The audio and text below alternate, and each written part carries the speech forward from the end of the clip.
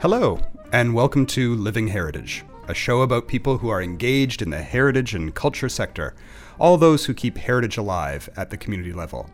I'm Dale Jarvis, and today's guest is Jennifer Whitfield. And we're all about that controversial Scottish delicacy haggis, the chieftain of the pudding race. And who better to guide us through the culinary history and folklore of haggis than Newfoundland's own haggis lady? Jennifer was raised in Glasgow, lived there till she was 25, then got in the QE2 and sailed away to the New World. She moved to Newfoundland in 1976, and she's been making haggis since 1981. And she's made haggis locally for the Burns Night Supper and ships her haggis across Canada and the United States. Welcome. Thank you. It is a delight to have you here. It's going to be fun, I think, to talk about this dish, this famous dish that's known around the world. Yes. And I can't imagine that there are listeners who don't know what haggis is, but what is a haggis? A haggis, it's a traditional dish, and it's made from the parts, the heart and the liver and the kidney of the sheep. And when a crofter, most crofters would have a sheep, and it would be slaughtered when it was time. And so these awful parts have to be used immediately. And so they would be cooked together along with oatmeal, which they also would have. And this is not rolled oats, it's oatmeal, and onions and suet. And that would be placed inside the lining of the fourth stomach of the sheep, which has been cleaned out. And it's just like a pudding bag when Newfoundlanders are making peas pudding. They put it in a bag, and this is the bag. And it's boiled or steamed, and then they would eat it. It's a poor man's dish. But Robert Burns came along, and being the person that he was, and that would be a whole other story. That's a whole other podcast, yeah. He wrote this poem, and it's called The Address to the Haggis. And this elevated the haggis from just a family. I have a beautiful picture. It's an etching, and it's probably a couple of 100 years old. And it's a family sitting around the table, and the mum in the family is bringing in the pudding, and the pudding is haggis. Yeah. And so that would only be eaten whenever a sheep was slaughtered. It's not something that back then it would be eaten in great volume. And it's delicious. I love it. And lots of people think it's disgusting. Yes, yeah. And we're here to clarify that today. And I've had haggis many times. I've never had bad haggis. People have this, I think, idea. They hear, it's made of offal. It's boiled in a stomach. That sounds terrible. But it's quite a lovely thing to eat, I think. Yeah. Well, I have people who say, why would you feed somebody the intestines of a sheep? And I give them a funny look, and I say, well, nobody gets fed intestines of anything.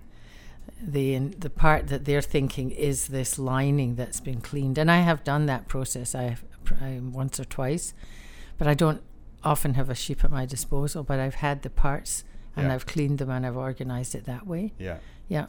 Now, I'm curious about this idea that it is a traditional Scottish dish, but like as a girl, was it something that was a common thing? Was haggis something that you grew up with? I grew up eating it. Yeah. Now, there was not a living soul I knew that made it. Right. In Glasgow, when I went back there one time, I went to one of the main butchers and walked in, and it was a big place, and I walked in and asked if I could speak to the haggis maker. Right. And it was the whole butcher shop. It was men in white coats, and they had the straw boater hats. Okay, yes, yeah. And this one man, he says, what you want to talk to him for? I said, well, I've got a few questions. And he went and got the haggis maker, who was a man. And he looked down at me, and I said, I just want to ask you a few questions. He says, I'm not giving you my recipe. He says, so don't even think about asking for it. And I looked back at him, and I said, well, ditto. I said, I'm not giving you my recipe. And he was shocked. He said, what do you mean? So I told him what I did here. He'd never heard tell of it. And he was absolutely amazed. First, I was female. Second, I was doing it in my own house. Yeah. And I wanted to ask questions to make sure I was doing it traditionally correctly. And after he decided that I was a raving lunatic, I was doing it correctly. And back there, they made no bones about it. He says, "I've never heard of it. You're cracked." Wow. And so I thanked him. And it's a mark of pride. It's a mark of pride for me, yes. Yeah. So I investigated some more, and I found some of the casings there, which I did bring back.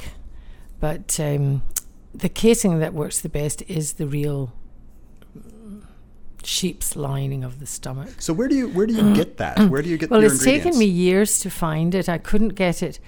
I couldn't get it in Scotland, and I couldn't get it back here because of customs.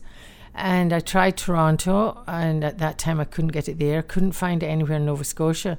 And then 4 years ago it is now, Halliday's Butcher Shop is where I get my meat. And the Cliff Jr. gave me a number, so I called this number, and the guy there said, there's one place I haven't tried, and he told me what it was called. It's called the Yes Group. So I called them, and the gentleman who answered the phone, his name was Mario, and he was an Italian, and he knew exactly what I meant. So he shipped me out 5, and the lining of the sheep's stomach, of the first stomach, is about 30 inches long, maybe a little less. Okay. So if I make that one full, then that would probably be about a 10 or 12 pound haggis. But in fact, what I generally do is make, like, say, 3-4 pound ones. Right. So they're a little smaller. Yeah. And so where's he based? Where's Mario based? He's in Toronto. In Toronto, okay. Markham, Ontario, in fact. Yeah. Yeah. And when I only ordered a couple because I wanted to see that it was right, and I was so excited, and it works, and it's fabulous, and now I'm taking pictures of all my haggises. I have a folder. A scrapbook. A scrapbook haggis. And for me, they're beautiful, and they look like they're supposed to look. Yeah. Whereas before I was just using the casing for like sausages, right. Salami. So they were shiny, right, and they didn't look right. Right. So, but the skin shapes into the haggis, and you can see the colours of the meat, and you tie up with brown string. So I finally got some brown string as well.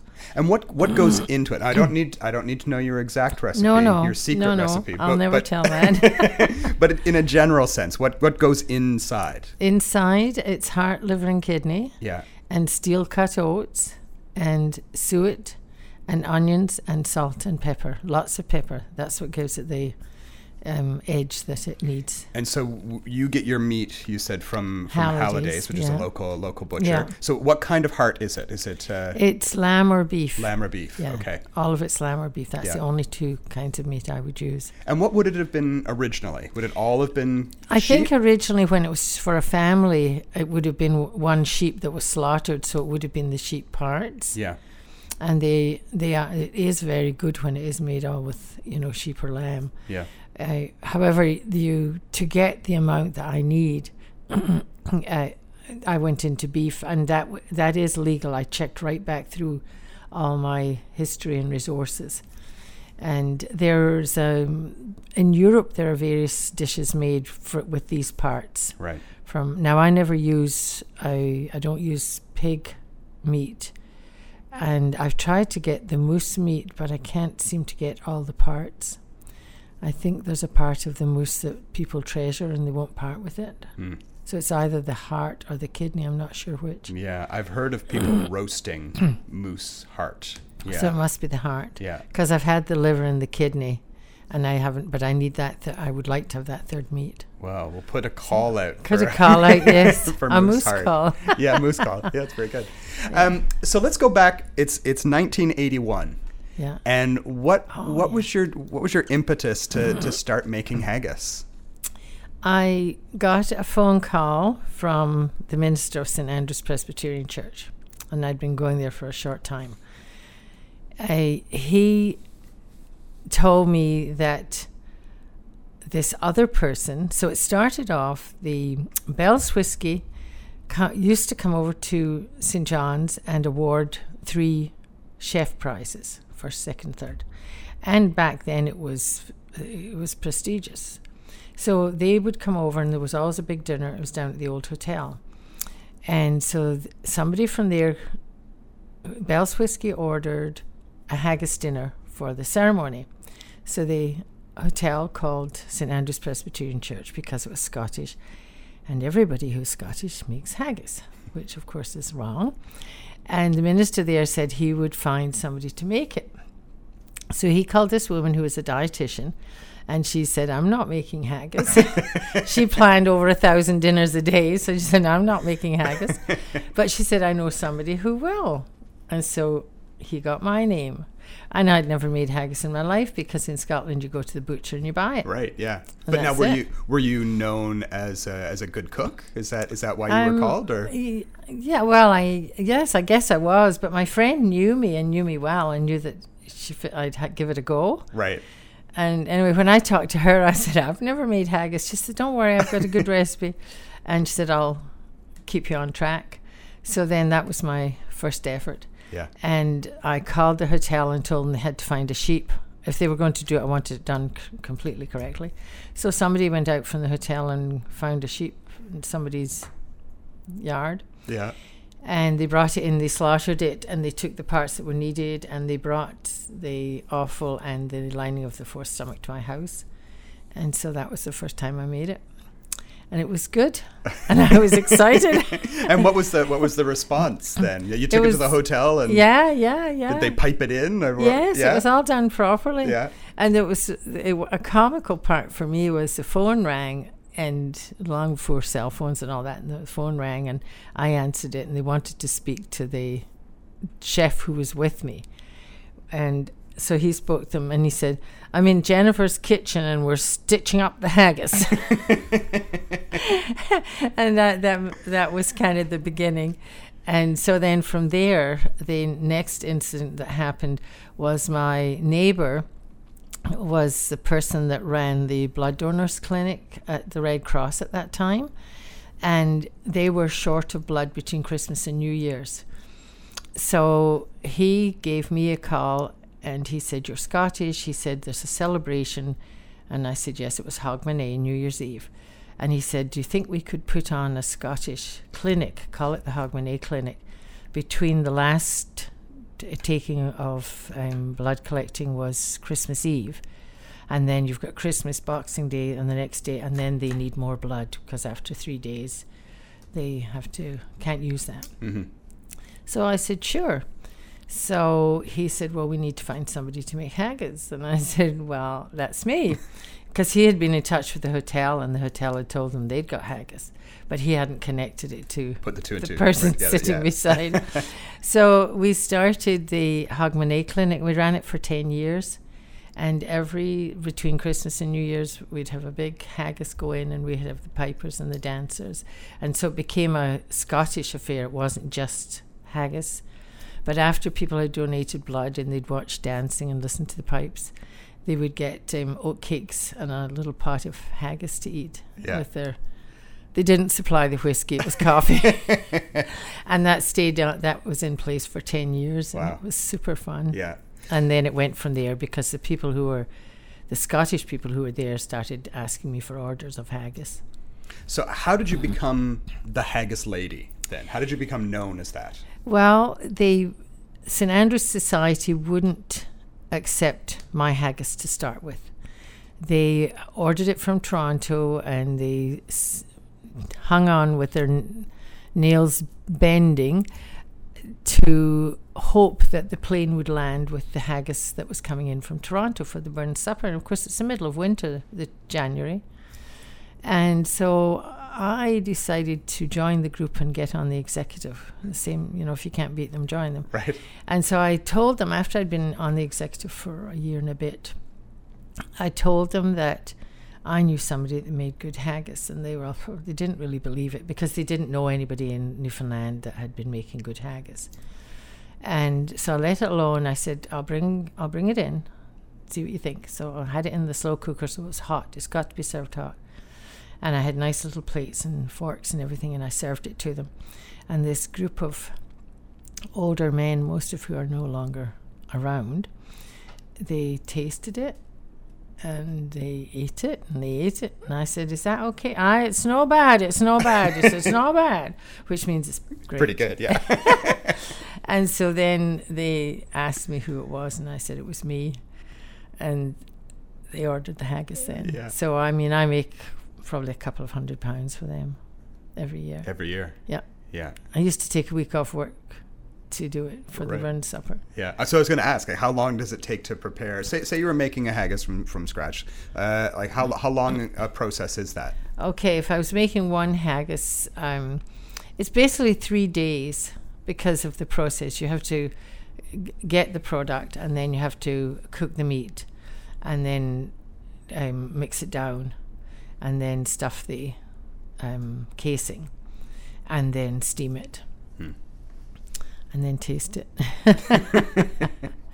My daughter came up with it one day when we were living we lived in an older house than what I'm in now, and she said, "Mum," she said, "you know, every time you make haggis," she said, "when you think it's done, you take the lid off and you open it up and you put a fork in and you taste it and you say, oh my God, that's good." And she had been watching me do this for years and years and years, and now she comes along with a fork and it's good. But that was exactly what she said every time I taste it. And that for me is just that's the icing on the cake when I open it up and it's ready. So what makes then a good haggis? Because there is this, we talked about that earlier, this idea that it is not that some people think it's a disgusting kind of thing. Like, so for you, like, are there good haggises and bad haggises? Yes. And my father actually was the person that kind of taught me that without really knowing he was doing that. You have to use, it's the ingredients, you have to use steel cut oats, which is an oatmeal that's not been processed a lot. It's really quite chunky and it's got a real nutty flavor to it. If you use anything fine grind, or if you use rolled oats, then it gets all sticky and gluey. Yeah. And people often say to me, "Can I have a slice of haggis?" Well, my dad always said, if you can slice haggis, you just put it in the garbage. Which I'm sure some people might be offended by that comment. But the context, the feel of it has got to be just like fresh fried ground beef, or like a dressing for turkey. It's loose, and so it's not even though there's the oatmeal is in it, it's not glutinous. No, it's not glutinous. No, it just falls apart when I lift it out of, if I'm making it in bulk, that when I'm spooning it out, it falls off the spoon. Right. And so that, and then of course your quality of your meat is essential. Yeah. And then what do you add to it in terms of like spice or flavoring? The only thing is salt and pepper. Then that's it? Yeah. Yeah. And when I started making it for the burnt supper, one of the older gentlemen, a lovely man, he said to me, "Next time you make it," he says, "next year we'll order from you." He says, "Put a wee bit more pepper in it." So I said, "Aye." And then he said, "And if you're making it for me, put a lot more pepper in it." And it's the pepper. Yeah. I buy pepper whenever I can get it, because ground black pepper or the peppercorns, they can be expensive. Yeah. I mean, I go through probably about 4 containers of pepper when I'm making up haggis for different things. So now, as something of a haggis purist, I guess, in some ways, what do you make of like tinned haggis and vegan haggis and things like that? Well, there's no such thing as vegan haggis because it isn't haggis. Right. Yeah. It's vegan something. Right. And I won't make it. I've been asked to make it, and I'm not going to. There's somebody in our group who makes something that satisfies. That's some kind of nut casserole. That's not. And it's a joke because they all know I won't make it. And you I know, like, when I've been to Scotland, you can go into the tourist shops and you can buy like the tin. The tin haggis, yeah. And it's interesting. One of my best friends, in fact, the girl that put the name Haggis Lady on me, she was living here, Sandra, and she was secretary in the group. And at the Burns supper, when I did this haggis the first time and then the second time, she was thanking people, and she said, And we have to thank Jennifer Whitfield, she says, our very own haggis lady. So then it became, we dropped the very own part. Yeah. And it was because of that. And now it's I have a card and it's out official, there. Yeah. And if you go online and ask where can you get haggis in St. John's or in Newfoundland, it comes up, Google's up the haggis lady, Jennifer Whitfield. So it's great. One of the things I wanted to talk about, and we're kind of coming towards the end, but I wanted to talk a little bit about the folklore and mythology of the haggis, because I know this is something that you're interested in, that you've done a lot of reading and research on the subject. Yeah. I wonder if we could talk a little bit maybe about this kind of created myth about the haggis, the animal, that this is the story they tell tourists, right? Yeah. The wild haggis. Yes, definitely. Oh gosh, yes. I mean, in Scotland, haggis shouldn't be anything serious. It was always a poor man's dish. It was elevated by Robert Burns, who's a marvelous bard and poet, but of questionable background. But it's fun. It's always got to be fun. And so in Scotland, I told somebody, I said, I'm going out in the South Side Hills and I'm going to shoot the haggis. And they said, haggis? I said, yeah, didn't you know they'd gotten over here?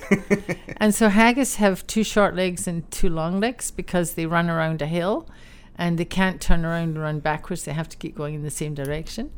And so people go hunting for haggises, haggis, whatever you want to call it. I guess if they're always running in the same direction, they're easier to catch. They're easier to catch, yeah. You know to run the other way.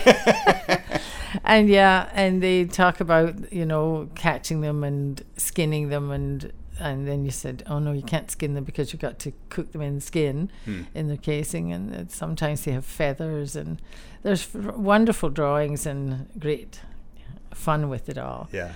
And the Dress to the Haggis, that poem that Robert Burns wrote, it's full of nonsense and fun, and he insults every other, the French and their cooking and the English and their cooking and some of the other types of cooking in Europe. But then at the end, he says, you want to please a Scotsman, gie a haggis. And I love that last line, because it's like, yay, gie a haggis, 3 cheers. And then somebody said, what's in a haggis? And it's like, ugh, why would you want a haggis? So the Burns supper has often now, not so much now maybe, but used to be so formal, and it was lovely. I mean, we wore full tartan dress and kilts and all the rest of it, which is super to see. But Robert Burns didn't have all the fancy gear that many of the young men and women have now. Yeah. And he was a scoundrel. I think you're a bit of a scoundrel. I think that's you need a good Scottish whiskey to go with it. Yeah. Now here's the question. Then we're talking about making fun of other nations' cuisines. Here's the $1 million question: is it actually Scottish? The origins of haggis, is it? That is a very good question, and I've done a lot of reading, and the word haggis in that word is Scottish, but in Europe, one woman I know, she's Welsh, and the Welsh have something that's put together with those sorts of parts. Yeah. So and the Norwegians have it as well. So I think that back in the days, I think probably every nationality had a way of using the parts of animals that didn't always appeal. Mm-hmm. But they're good meat, they're fat-free. The fat that is around the heart and the kidney is the good fat, and that's what goes into the haggis. And it doesn't, you don't get a big old greasy, if you do, then you've got the wrong meat. Yeah. So there's lots of ways of knowing. I honestly think that, even a plain sausage, and the moose sausages that we get as well, they're made of parts that, maybe they couldn't do anything with them, so they grind them down and they make a delicious sausage. So I think that kind of pudding / sausage is common throughout. Definitely Europe, I can't say. Yeah. For other parts, Asia likely has something as well.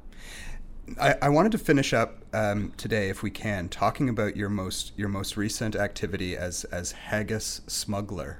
Yes. And smuggling haggis. Yes. Being very devious. We're talking about being a scoundrel. Yes.